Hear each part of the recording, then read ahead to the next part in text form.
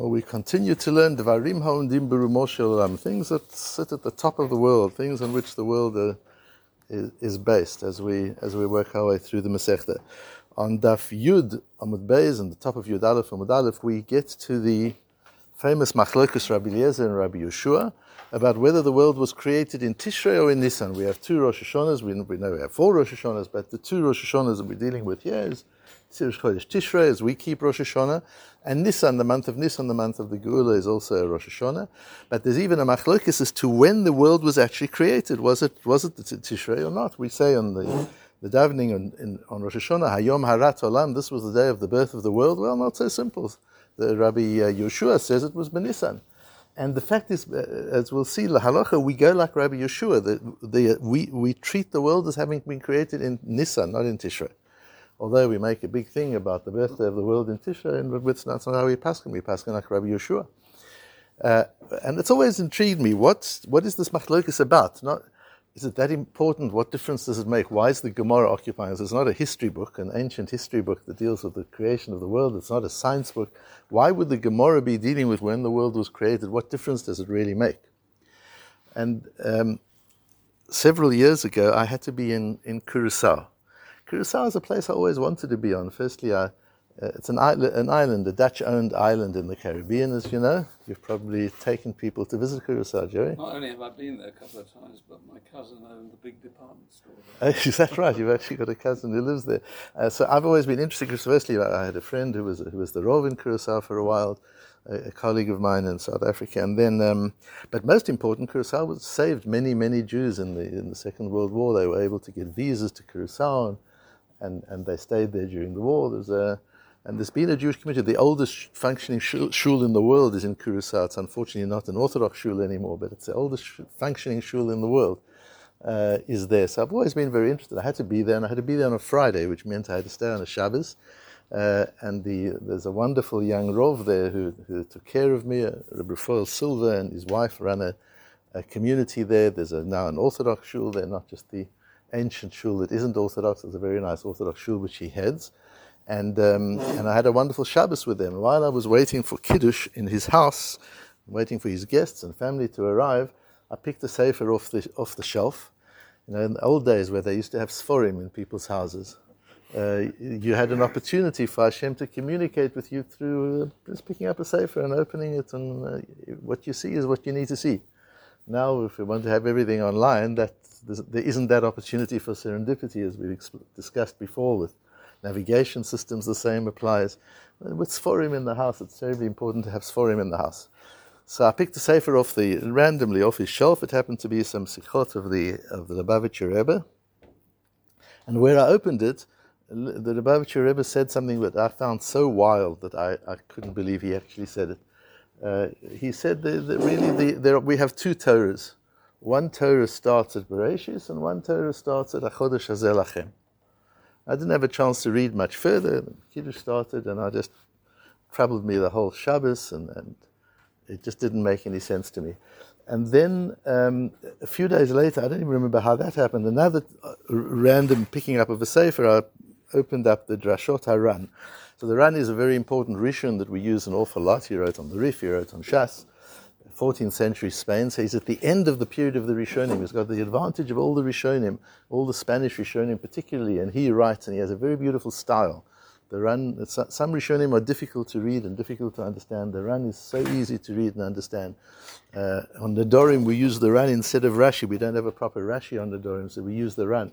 And the Ran on the Dorim is amazing. And he wrote 13 essays. So he's bridging this time of the Rishonim, almost coming into the time of the Achronim, although not yet. But you see his interest in philosophy, and he's writing essays and giving drashot. So the style already is changing.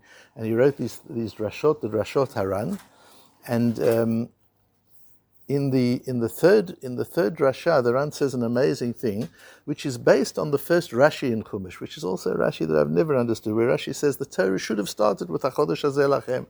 That should have been the first word of the Torah, because that's the first mitzvah. And why did it start at Bereshis? Because, and Rashi goes on to tell a story. It says the Lubavitcher Rebbe in that piece that I read, there's one Torah that starts at Achodesh Hazeh Lachem, And then it goes through to the end of the Torah and starts again. And you want to know the background, well, Bereshis Bara, then it will give you at the end of the whole thing, the creation. But it starts with the story of the Geula. And there's another Torah which starts at Bereshis. Two Torahs we've got. That was so wild. And he bases it also on this Rashi. Lo hayat tzrich latchil, but Rashi seems to say the Torah should have started with HaChodesh Hazeh Lachem, but doesn't. And the Lubavitcher Rebbe said, well, it does. One Torah does actually. You've got to read the Torah in two ways. There's one Torah, the one way of reading the Torah is starting with HaChodesh Hazeh Lachem. One way of reading the Torah is starting at Bereshit Bara. The Ran says, explaining two systems of laws, of rules of physics, so to say. And one is called Chok HaTeva and one is called Chok HaBoreh. One is physical rules, laws of nature and laws of the Boreh, of the Creator. Two systems. And he says, Sha'nimna b'Chok HaTeva eno nimna b'Chok HaBoreh. What can't be done using the laws of physics can be done using the laws of the Boreh. And then he goes on and says, we've got to establish, why does it say HaChodesh Hazeh Lachem? It should just say HaChodesh Hazeh, Rosh Chodashim. Ki HaChodesh Hazeh mitzad atzmo einenu Rosh Chodashim. Because naturally Nisan is not Rosh Chodesh. Because it's a lunar month. So there's no reason why the year should start at Nisan. It could start any month because it's just a lunar cycle. It's not the solar cycle. We understand the year starts at a certain point in the year. You can choose where that is, and then a year later it comes around.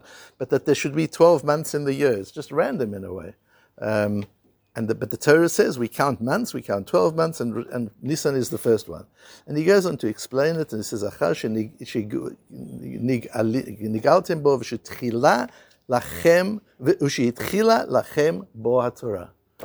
And I saw this, and I had to ask Mechila from the Lubavitcher Rebbe for a moment of a passing thought that his comment was so wild. It's a Ran.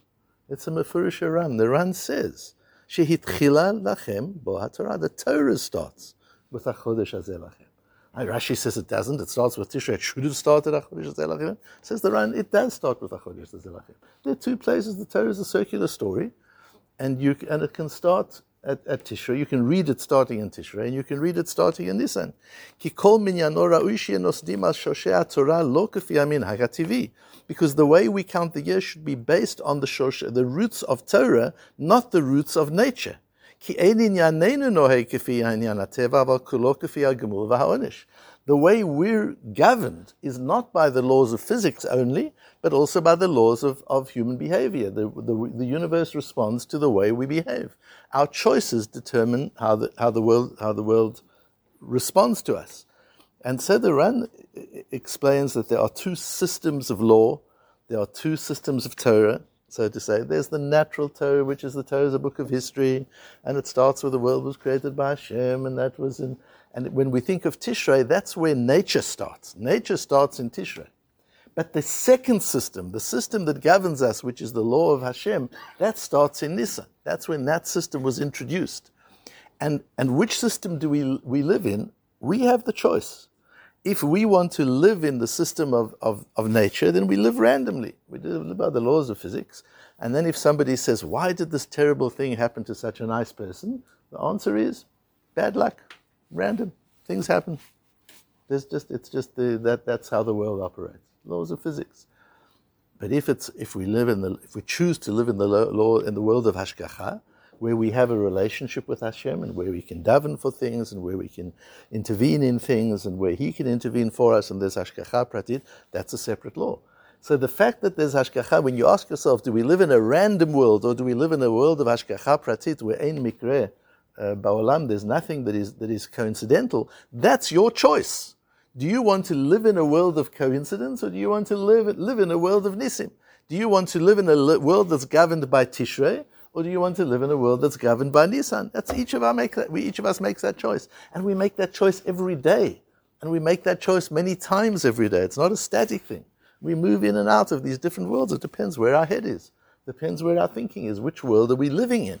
We've got to choose. These are two worlds nested within one another, and we choose where we want to live. Again, coincidentally or ba'ashkocha. Just yesterday I was learning a piece of Shir Hadas with my daughter. The Shir Hadas is Rabbi Yosef Yudalei Bloch, the famous Rosh Hashiva of Telz between 1910 and 1930. thereabout. My father learned in Telz just after his time. Rabbi Avram Yitzchak Bloch was the Rosh Yeshiva. His son was the Rosh Yeshiva. And then his other son, Rabbi Meir Bloch, and his son-in-law, Rabbi Baruch Sorotskin, took the yeshiva to America and founded Telzer Yeshiva in Cleveland. That was the tradition, the Telzer tradition. The Telzer tradition was very progressive. Rabbi Leib Bloch was very progressive. He built high schools. He built rabbinic training courses. He realized Rabbonim aren't being trained to be Rabbonim. And he used to take the finest, some of the finest boys, I think he only took 12 at a time, and trained them to be Rabbonim. It's a terrible thing today as well. People aren't trained to be Rabbonim. They're taught Yerodea. They're taught maybe Choshen Mishpat if they get to. They learn how to pass. They're not taught how to be Rabbonim. How do you deal with people? How do you counsel? How do you understand human situations? How do you speak? How do you give a shir? How do you give a drosha? How do you construct it? They're not taught these things. And he was one of the first who built in Western Europe. In Germany there were places, but not in Eastern Europe. And he started training Rabbonim. And then he had a teacher's seminary he did, and girls' schools, and girls' seminaries. He built a whole system of education, very, very progressive. And we have the Shirei Das of his, which are deep shiurim on matters of philosophy and machshava and musar. And in the one that I was just learning yesterday, he talks about also the two forms of laws. Just as you can operate the world using physics, you move something, that's physics. It moves. You drop something, it falls. That's physics. That's how Hashem, the algorithm by which Hashem created the world, that physical laws should exist, whether you're keeping the Torah or not. You're being Mechal Shabbos, you get into your car, you turn it on, the car will start. Should start. That Hashem allows the world to operate by the laws of physics, but there's this other overlaying system, which if you understand, you can access. We talk about sgulot. What are these? This is an energy on the shiurim that I give on Erev Rosh Chodesh, on Shabbos Mevorchim at the shul.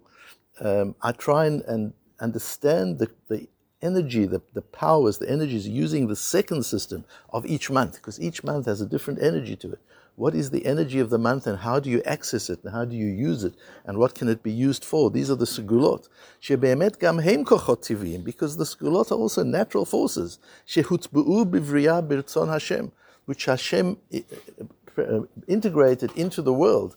They're also a system of algorithms. So there are two systems of algorithms at work. And one needs to know how to operate with them both. There's the physical rule which exists and always exists, but there's another system that overrides the physical and sometimes can dominate the physical. That's when a nace happens. When something happens which is out of the physical universe in its normal sense. But even that is integrated. These two systems work side by side. 99.99% of human beings live in one system. That's all they know is this one system, the laws of physics. But you can live what we as B'nai Torah, that's why one of the reasons why we learn Torah, is what is the second system and how do you work with it? How do you live with it? How do you operate by it? How do you incorporate it in your day-to-day life? How do the two systems work together with one another? That's what we learn about every morning, and any time that we learn, that's what we're learning. And that's our choices, in which of those worlds we want to operate. So the Machlokes Rabbi Eliezer and Rabbi Yeshua about whether the world was created in Tishrei or Nisan, the way we understand it was created in both. The one system, physics, was created in Tishrei. And the kochot haborei, as the Iran calls it, or the kochot seguliyim, as the Tel Zerov calls it, that was created in Nisan. And these are two systems of laws of nature, and we are able to incorporate these laws of nature, to use these laws of nature, to synthesize these laws of nature, and to live lives where the world is in sync with us and with the choices that we make. And in Eretz Yisrael, we see that even more than anywhere else, that we feel the world operating by a different system. It's not just the normal system of cause and effect. There's another system going on. And in Eretz Yisrael, it's much easier to feel that on a day-to-day basis, but it's important to be able to understand it and to learn how to access it.